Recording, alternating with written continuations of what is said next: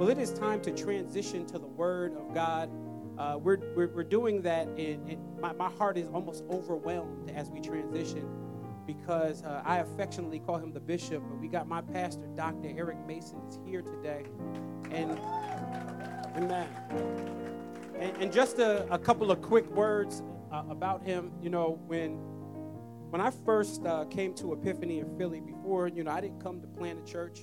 I went to be shepherded and pastored. And when I came under this man's leadership and under this man's ministry, my family and I'm going to just be honest with you, I was ready to give up on church. In fact, I was there already. When I talked to him, the first conversation I had was, I'm done. And the Lord used him in such a profound way to, instead of growing in bitterness, he used him to help me and pastor me and show me the importance of the church. And so I really do make a lot of noise and put a lot of emphasis on him. And the reason I do that is because he makes a lot of noise and puts emphasis on Jesus. And he loves his wife well. He loves his children well. And I'm grateful that I am under this man's leadership. And I'm being honest with you guys. If I ever hear you say a negative word about him, I will shoot you in the knee. I'm just saying, I love this man. I genuinely love this man. I'm grateful for his ministry. He has coined, I don't know if you guys have heard this term, but he's coined the term woke church, really dealing prophetically with social issues that the church has ignored. In the western part of the world, the church has ignored it for years, and he has been faithful to shine a spotlight on it to show that, hear me, that it's an implication of the gospel. It is not separate from the gospel. It is not a social gospel. It is the gospel. It's the implication of it. So I'm grateful for him. So why don't you guys do me a favor? Before we do that, if there's any ladies that are standing, fellas, if we could give up our seats and we stand and let the ladies sit. There's a young lady that can sit right here where Dr. Mason just got up. Thank you, brothers. Thank you, brothers. Thank you, brothers. I appreciate you guys. Ladies, y'all come on, sit on down. Amen. As they're transitioning, if the rest of you guys, if you guys could point your hands this way as we pray for Dr. Mason. Father, thank you so much for this man and the work that you've put on his plate. Lord, I pray, oh God, as he ministers to us today, I pray that he would do so with the power of the Spirit of God. Father, I pray, oh God, we need your Spirit to hear your word, but he needs it to preach your word. So, Father, I pray for the unbeliever in here. We thank you that they are here, but Father, I pray that you would save them today. Here's the beauty. Salvation's not up to them anyway. It is up to you. So, Father, would you swoop down and ransom their hearts? And I pray for the believer in this room. Father, would you empower us, encourage us, and rebuke us? Help us to not just walk out and say amen, but let us walk out and say ouch. It is in the mighty name of Jesus Christ that we pray. And we thank you for your word that is the final arbiter in our life. In Christ's name we pray. Amen. Y'all give the Bishop of Brooklyn welcome.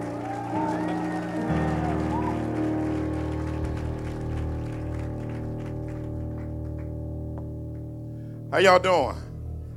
Oh, y'all don't sound like y'all doing too good. How y'all doing? Good. How many of you glad to celebrate 2 years? If I was in the South, I'd say yours. Since I'm in Brooklyn, I say yes. So, well, this is amazing, and I can't tell you as a pastor and having looked at church planting, global church planting for a couple of decades almost now, and see all of you here today does my heart unbelievable good. This first service was just about at the same place as this, and this stuff doesn't happen by accident.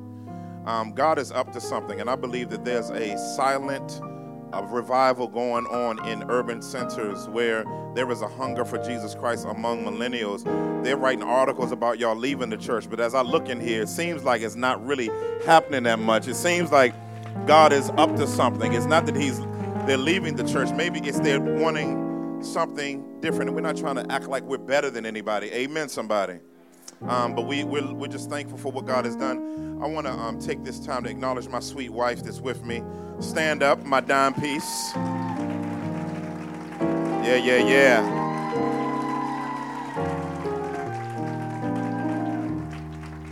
How you doing? We just celebrated 20 years in December of marriage. So that is such a wonderful thing to be married for 20 years.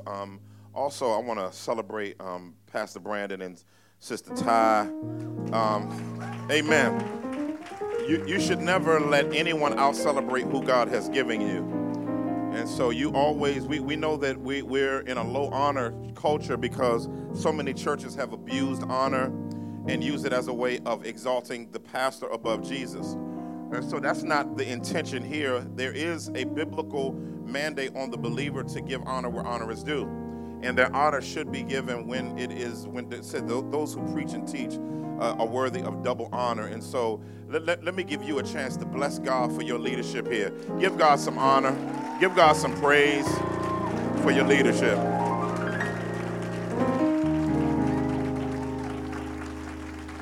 Amen. Some of y'all still like, I ain't there yet. It's all good. It's all good. We want to be healthy. Just before I begin, just a few things. He asked me to talk a little bit. And so it's great to see this church getting planted 2 years old. Just one church. We planted another church last week in Gloucester City, New Jersey. All-white church from a predominantly African-American church, which is weird because that's how you know Jesus is on the throne when black people can plant white people. Y'all don't have your shouting shoes on. Y'all just got to understand, and so in our racially divided culture, that's beautiful. And they're in one of the most racist sections of South Jersey.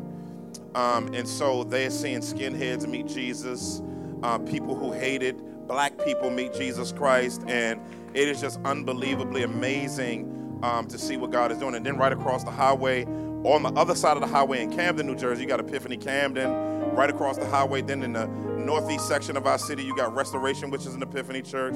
Then you got launching next month. In a few weeks, you got Epiphany, Wilmington, Delaware is launching. They're already at 75, 80 people already, and they're ready to up and running. We got Epiphany Baltimore planting, amazing.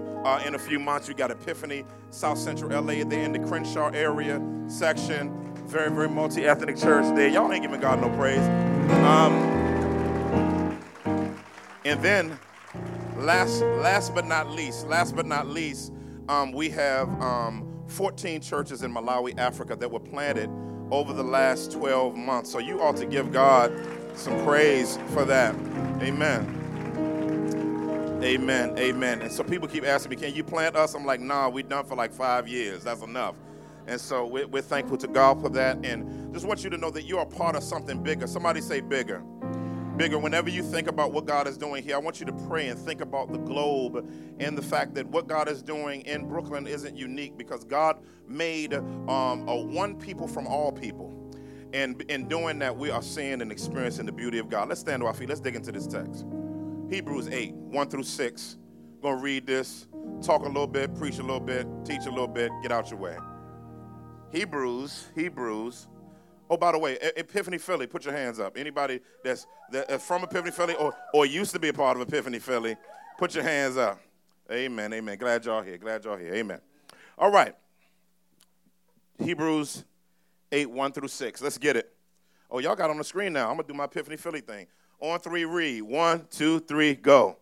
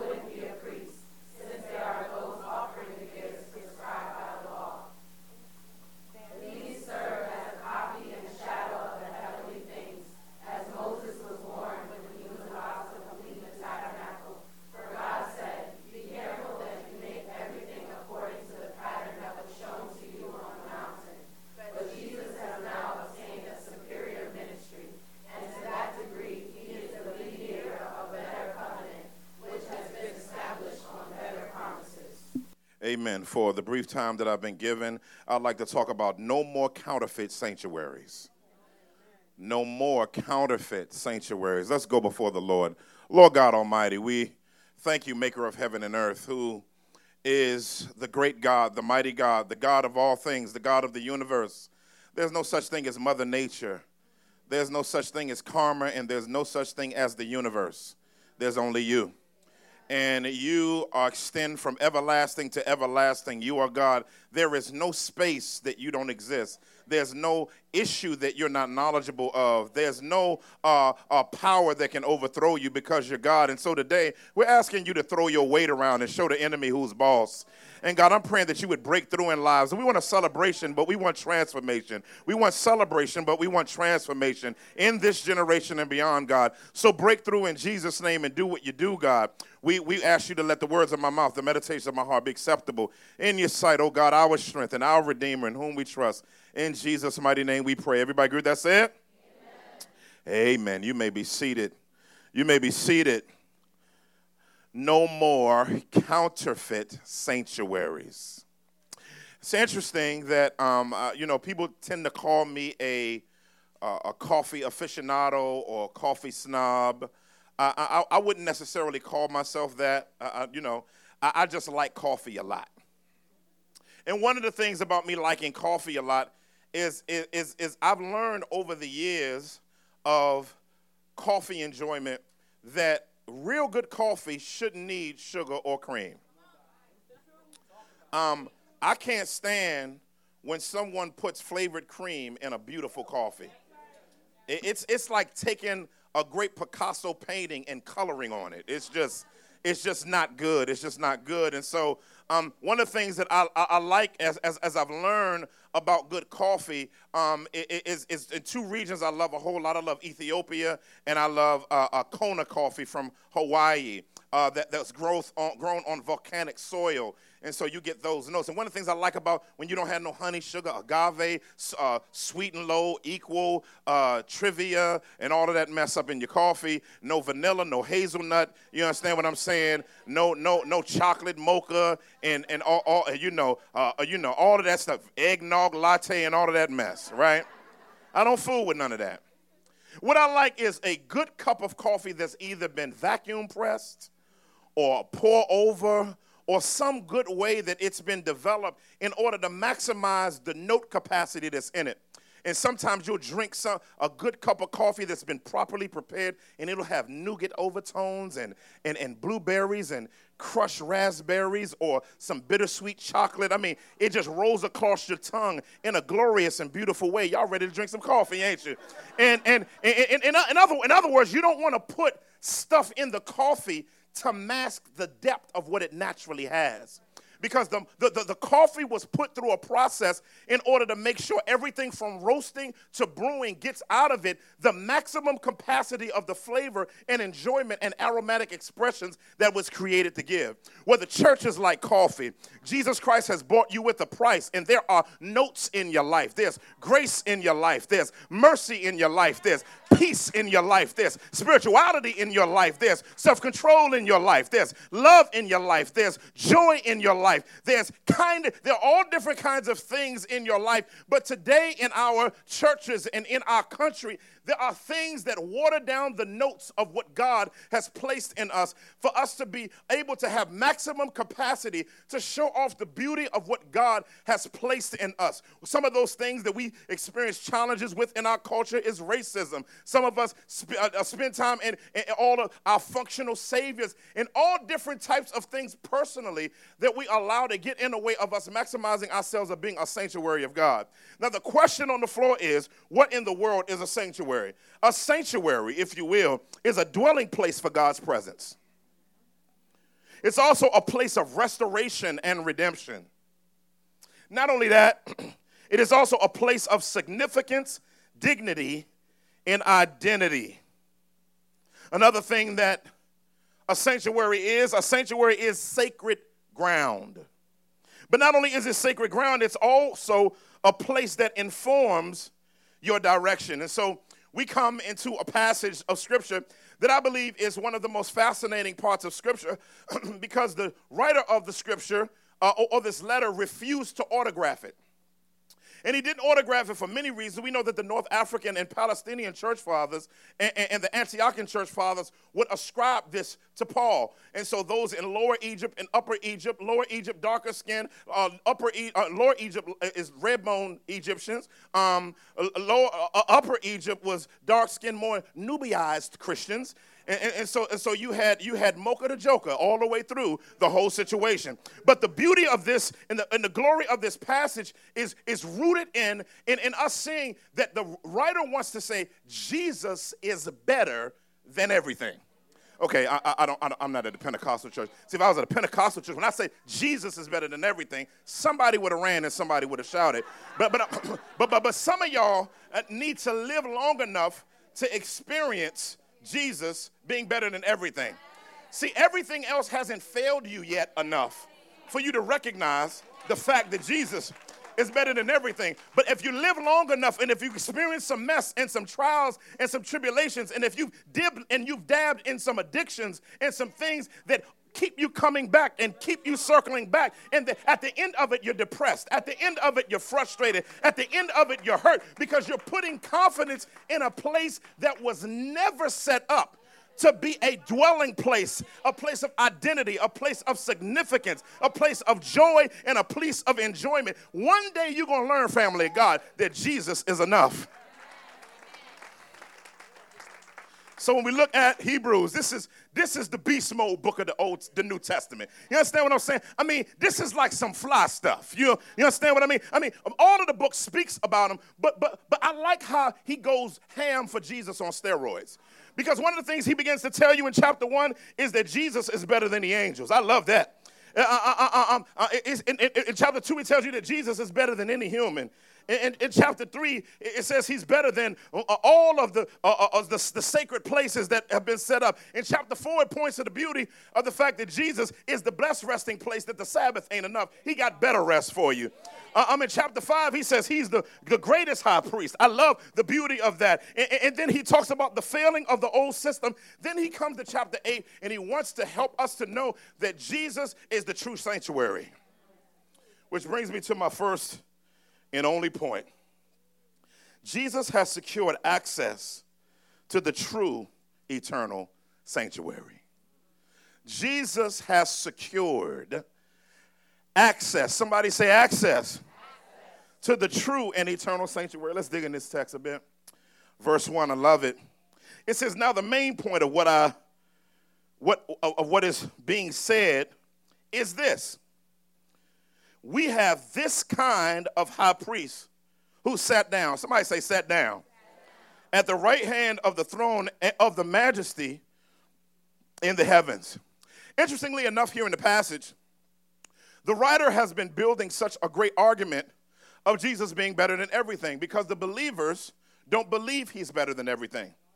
And so what they're trying to do is they think they have the capacity within their own life to build up themselves being everything without Jesus centering them and already making himself everything in their life. And because of that confusion, he says we have this great high priest. Well, what he's comparing it to is he talked about the Aaronic or Levitical priesthood, and he talks about the insufficiency of that priesthood to bring long-term change in the life of those who are under the old covenant. And because it didn't bring long-term change, the high priest had to go in once a year on Yom Kippur, and he had to make a sacrifice for everybody else, but he also had to make a sacrifice for himself. And so it lets you know that, first off, if you have to do it all over and over and over again, it's insufficient. But if he had to make a sacrifice for you, that means he's also an insufficient high priest that had to be set aside in some way for him to be able to be a high priest. But then he says, we got a different type of high priest now. He said, we don't have a high priest that's jacked up and messed up and going in to take care of his own sins. In other words, we have a high priest that's sinless, yet he was tempted in every way like we were without sin. So that means Jesus isn't it didn't come to earth as a superhuman. He came as an actual human. Oh God, you don't know when to shout. I like the fact that Jesus didn't cheat by using his deity. I felt God right there. In other words, he didn't use his omniscience and omnipresence. Although he was still God, he added to himself an additional nature without in his humanity accessing it. That's what the dark-skinned globetrotter Athanasius defended at the Great Council of Nicaea, where Christianity was not created, by the way. Oh, that was for free. And what was beautiful about this doctrine is the doctrine of two natures. Two natures, homoousia, if you will. The beauty of the kenosis, 100% God, 100% man in one person. Two natures separate, yet united in one person forever, forever, forever. That's who Jesus is. And so we got this type of high priest, perfect humanity and perfect deity, united in him, unmixed forever, coming in, and we have this type of high priest. What type of high priest? I already told you some of the things about the type of high priest that we got, but we got some other elements to this high priest that makes him a unique high priest. He's prophet, he's priest, and he's king. There is no one who has ever occupied all three offices. There have been a few who have been prophet and priest. But no king was priestly because they didn't come from a priestly line. And so Jesus Christ, I love the fact that he's prophet, priest, and king because he covers all the bases for us. Oh, my God. I like the fact that I have a Savior that takes care of everything. Let me explain that to you because you're looking at me funny. To be a prophet, that means he speaks to you. To be a priest, that means he speaks for you. But to be a king, he fights for you. Help me today. Yeah, I like that. Because the fact that he's prophet, that means he speaks to you. That means he tells you stuff that you need to hear and stuff that you can encourage you. In other words, he's a balanced prophet. See, a balanced prophet doesn't promise you cars and houses. Help me today. A balanced prophet encourages you and rebukes you. See, if you got a prophet to come to you to tell you everything good, run from that prophet because Jeremiah 23:23 says, none of them have been sent by God if they prophesy good all the time. In other words, a good prophet tells you when you're a mess. A good prophet tells you when you need encouragement. A good prophet rebukes you because a good prophet wants you to be better, not just give them stuff. Help me today. So we got a good prophet in Jesus because he tells you what's wrong with you while helping you with what's wrong with you. Oh, my God. That's the kind of leader we have. That's why I feel like bowing to him for that reality because I can get rebuked with encouragement. I love it. I got to move. It's too much in here. But he's also priest. He speaks for you. There's sometimes when you mess up, you don't know what to say. You ever messed up so bad where you felt like heaven's throne was closed to you? Guess what Jesus does? He nudges Pops because he's on the right hand, so he's nudging to his left. And he's not nudging a body because he's sitting next to unbodied expansiveness. Made me want to speak in tongues right there. And he says, Pops, remember nail print ministry? Pops said, all right, I'm not going to wipe them out. Just because you told me not to. Anyway.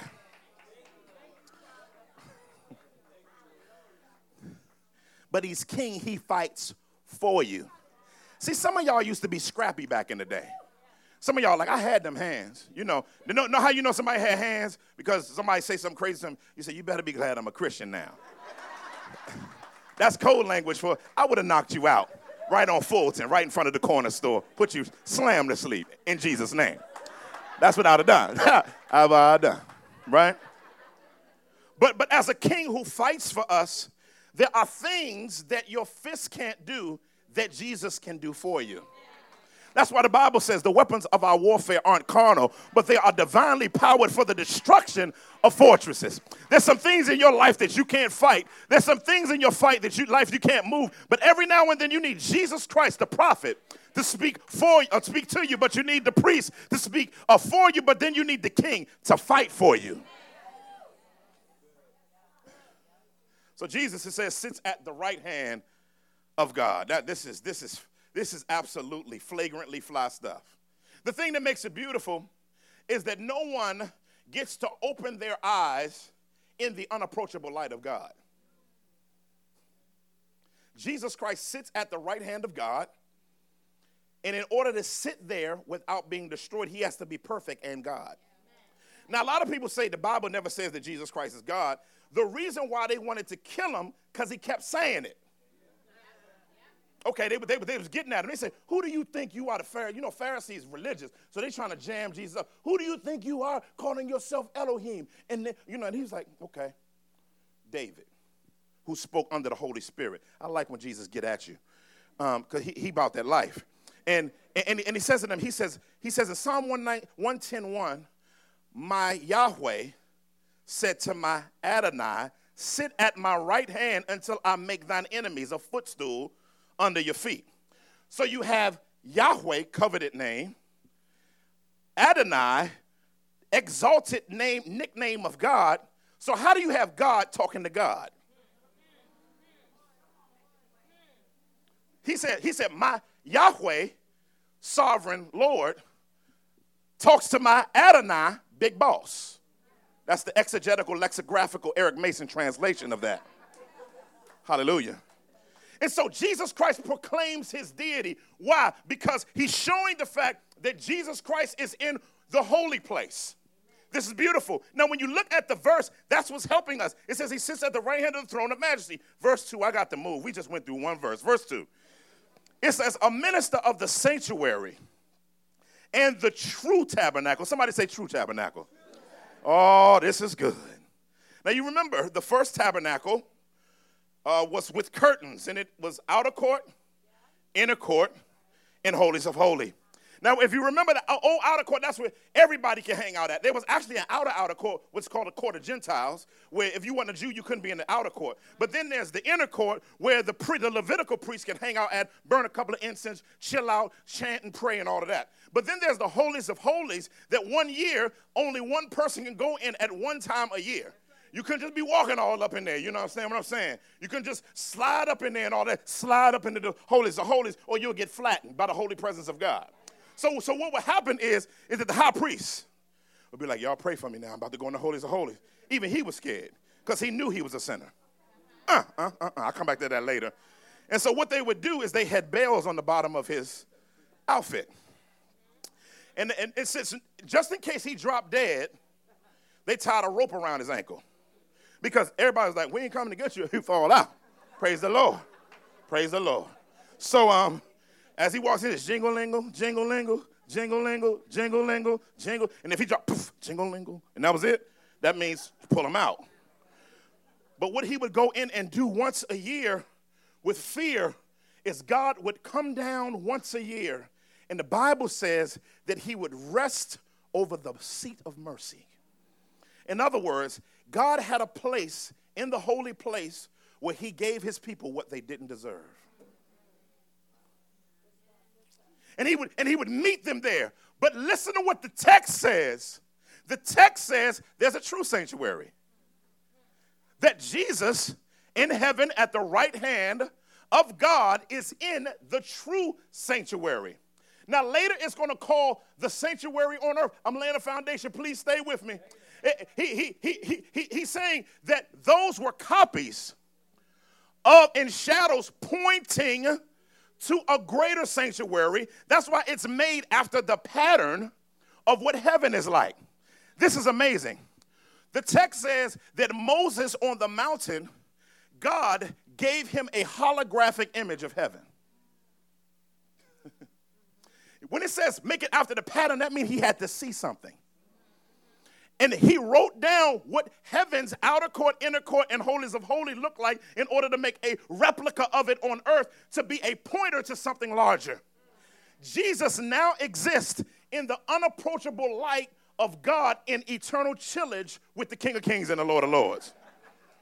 Now, when you look at this reality, people of God, this is important because Jesus as our high priest right now, he is our sacrifice, 1 John 2:2.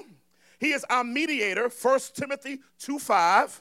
He intercedes for us, Hebrews 7:25. He makes sure our prayers are answered, John 15:13. And he protects our relationship with the Father forever. Oh, let me stop right there. That was good right there. He protects your relationship. In other words, you can't lose your relationship with God.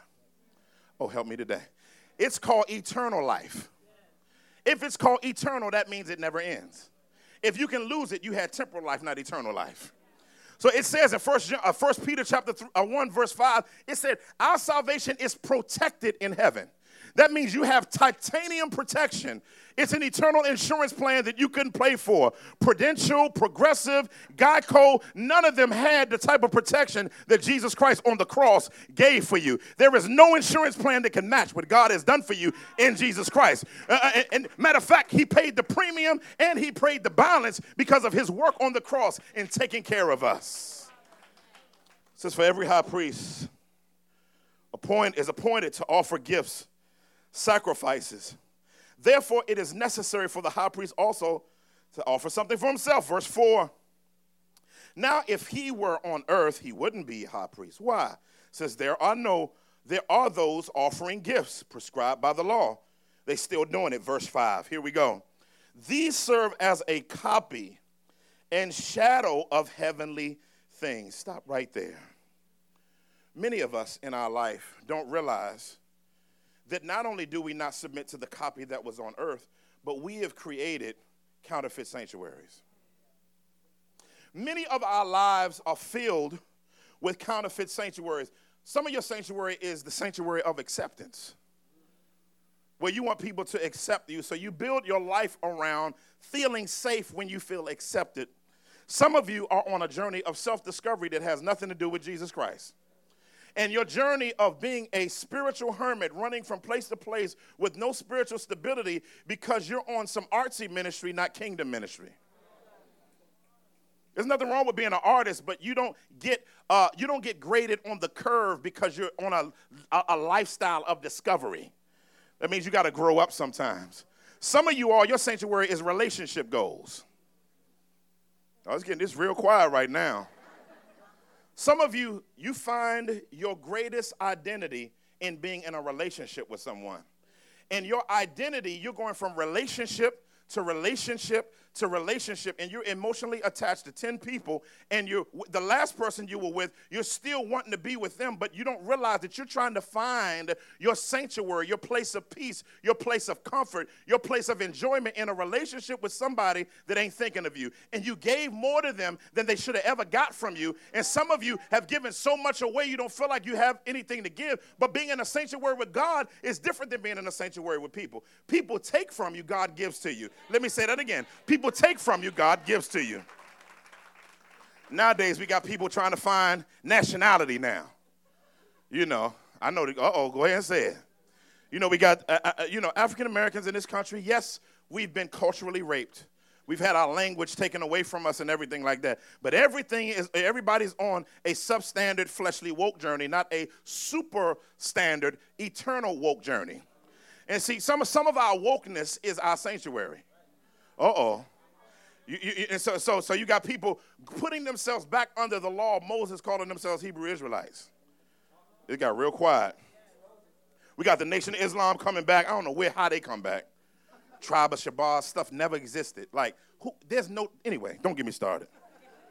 And then we got African ideology, Nuwapians and the conscious community. And I know they down the street and everything. Let them come up. We can talk to them too. We open the doors of the church for them too. Amen. But we're trying to find our identity. And the Africans who are ethnically African, they looking at us, so I was African booty scratcher back in the day. But now it's Wakanda forever, Wakanda forever. You understand what I'm saying?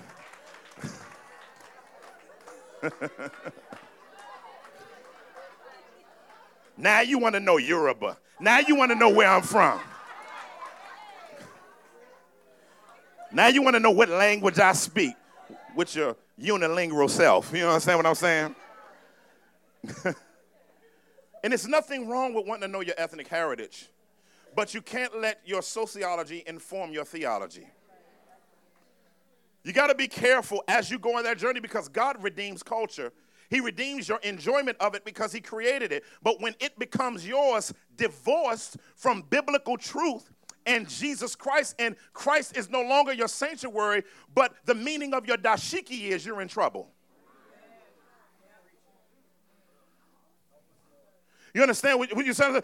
We have to begin to work through that identity. Some of us, our identity is in our sexual identity. In other words, who I am in my gender defines my sanctuary. And let me tell you something, manhood, womanhood, or any other hood, and we're not beating anyone up. Don't hear me saying that. Whenever you find your sanctuary in your gender identification, it's always going to be less than what you are looking for. Only Christ is the one who can give you full, clear identity as your true sanctuary. You know, we got everything, melanated and Pan-African. We even got career sanctuaries. Some of us, our sanctuary is our career, but I like Ecclesiastes 3:11. It helps us all. We all have to fight false sanctuaries. He says he has made everything appropriate in his time. So he has put eternity into their hearts, talking about everyone, but no one can discover the work of God, the work God has done from beginning to end. This is amazing. Because God has booby-trapped every human being with a sense that there's something beyond them, even in their depravity. Amen. Even though all have fallen short of the glory of God, all of us have a sense that this isn't it. Now, the challenge is when you try to define what eternity is. That's when you go into what I call a functional savior or a substandard sanctuary.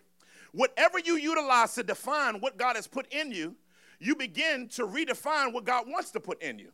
So what you have to do is you have to do like Paul said. Paul said he's put that in your heart based on Acts 17 for you to feel your way towards him. In other words, he put it in your heart as a way for you to seek him and walk in him. So the question on the floor is, family of God, question on the floor is very, very simple as we look at this. How do I identify my counterfeit sanctuary? Number one, you must look at the relational idols in your life. Do you have spouse idols, children idols, friend idols, even enemy idols? Do you have an idol where you want to blow up so that you can make your enemy jealous of how you to all my haters out there? You know how we do. If your life is built on proving something to your haters, they're your standard, not Jesus. Do we have religious idols, legalism?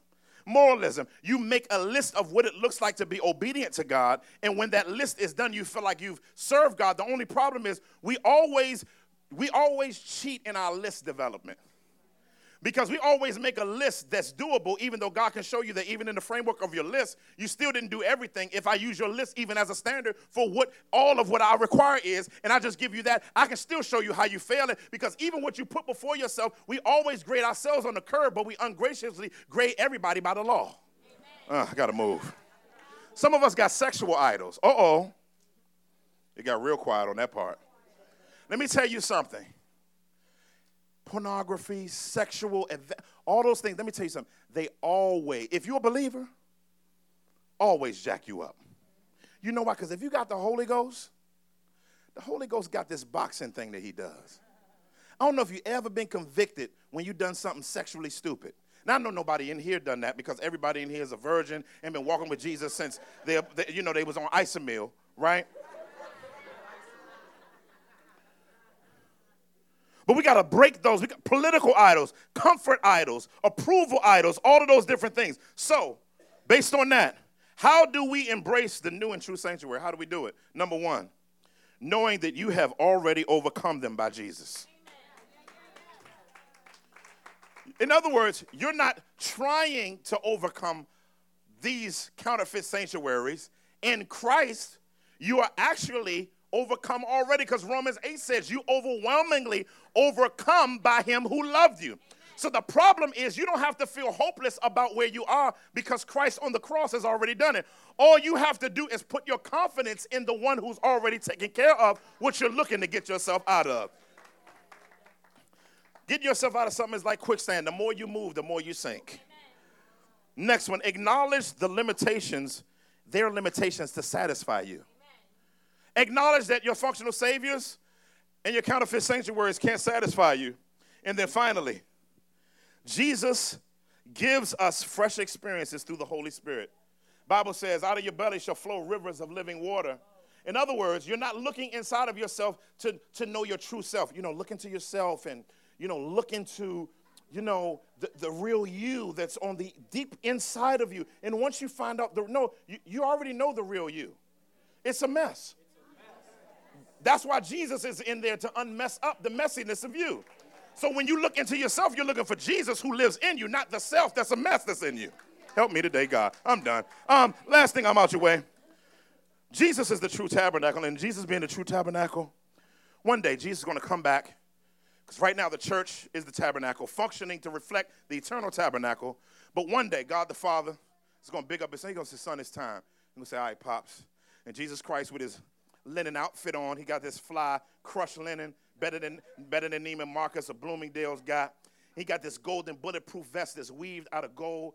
And he's gonna take his hair back, his golden, his wool dreadlocks, and he's gonna go like that. And then he's gonna wipe his eyes, and he's not gonna put any contacts in his eyes, just gonna turn flaming red. He's got a burnished brass body. And then they're gonna get his horse, and they're gonna bring it beside the throne. He's gonna throw back his linen, and you're gonna see a tattoo on his leg. That's what the Bible says. He has a name on his thigh that only him and his Father knows, and it means faithful and true. And he's gonna get up on the horse. He's going to say, heaven, y'all ready? And then the Jews are going to jump on their horse, pow, get up on their horse, pow. And then all of a sudden, Gentiles from Europe and the Caribbean and South America and Africa and Australia and from all over the world are going to jump on their white horses. And Jesus Christ is going to do like this and say, y'all ready? And he's going to put his eternal crown fitted on his head and cock it to the side like he's from the hood. And he's going to go down and he's going to say, open it up, family. And the angel on the north is going to turn. The angel on the south is going to turn. The angel on the east is going to turn. And the angel on the west is going to turn. And heaven is going to open up. And he's going to come through galloping on his eternal horse. And his mouth is going to open. And it's going to be a sword lighting up his enemies. And he's going to come back and put death, hell, and Hades away. And then all of a sudden, we're going to dismount our horses. And we're going to have on our linen outfit. And we're going to be looking fly. In our ethnic distinction, yet we're going to have one thing in common, a blood highlight at the bottom of our robe. And that blood highlight represents the fact that we didn't overcome it by our false sanctuaries. We didn't overcome it by our own work. We overcame by the blood of the Lamb and the word of his testimony. I wish I had a church in here that know they didn't do anything on their own. But if it had not been for the goodness of God, if it had not been for the grace of God, looking out for you, walking with you, living for you, that's why he died. Yeah, he died on the cross because they hung him high and they stretched him wide. And all Friday it was quiet. All Saturday it was quiet. But early Sunday morning, he got up from the grave with all power in his hands. That's why I say, ain't he all right? He's a good king. He's a ruler, and he's our Lord. I can't wait till he returns. Father, maybe someone is here today and they don't know Jesus as their true sanctuary. Jesus died on the cross for your sins to take you from spiritual death to spiritual life. That's why he died, got up from the grave. That's God's mechanism. It's not way for God to keep you out and say, nah, he's not saying he's the only way trying to be mean. He's actually trying to say he's the only way because he's trying to be very nice. Is there anyone here that wants to place their confidence in Jesus? Hold your hand up in the air real high. We'd love to talk to you about Jesus. I see those two hands. I see those hands. Somebody grab them for me and talk to them, please. Hold those hands up high. We'd love to pray for you about what it means to go from spiritual death to spiritual life. Anyone else? Anyone else? Amen. Well, I want to pray for you real quick. If you're here and you're a believer, but you know you are locked into counterfeit sanctuaries, I'd love to pray for you. I'd love to pray for you.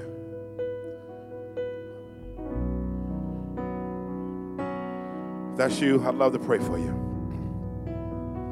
Thank you for coming forward, sis. Anyone else? Thank you for your boldness. Thank you for your boldness. Anybody else says, I need prayer. I need prayer. I'm locked into some counterfeit sanctuaries myself. Thank you, sis. I see you, bro.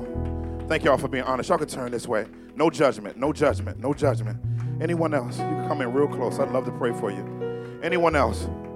Says, I know I'm locked into some things that I know that's done me dirty. And I'm allowing it to destroy my life. Anyone else says, I want to get rid of in my life, counterfeit sanctuaries. I see you, sis. Thank you for coming. Thank you for coming. Thank you for being honest. Thank you for being honest. Anyone else? I see you coming. Thank you. Thank you for being honest. Yes, nothing wrong with dealing with it.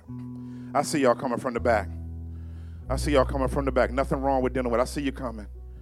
You have any counterfeit sanctuaries that's destroying your ability to enjoy Jesus as your true sanctuary, your true place of identity, your true place of peace, your true place of strength, your true place of love and life and transformation. The Bible says, he who the Son sets free is free indeed. Yes. Anyone else saying, yes, I know God was talking to me and I have been leaning into stuff that I had no business leaning into. Matter of fact, I don't even know how I got duped into it. Thank you for coming, sis. I saw you pop up. I don't know how I got duped into thinking that anything is better than Jesus Christ. God wants to remind you today that he's better, that he's better, that he's better. I see you coming. Thank you for coming. Thank you. Anyone else? Let's go before the great and mighty God. Father, we trust that you are a true and living sanctuary. Lord, you have already done the work on the cross to point our direction heavenward.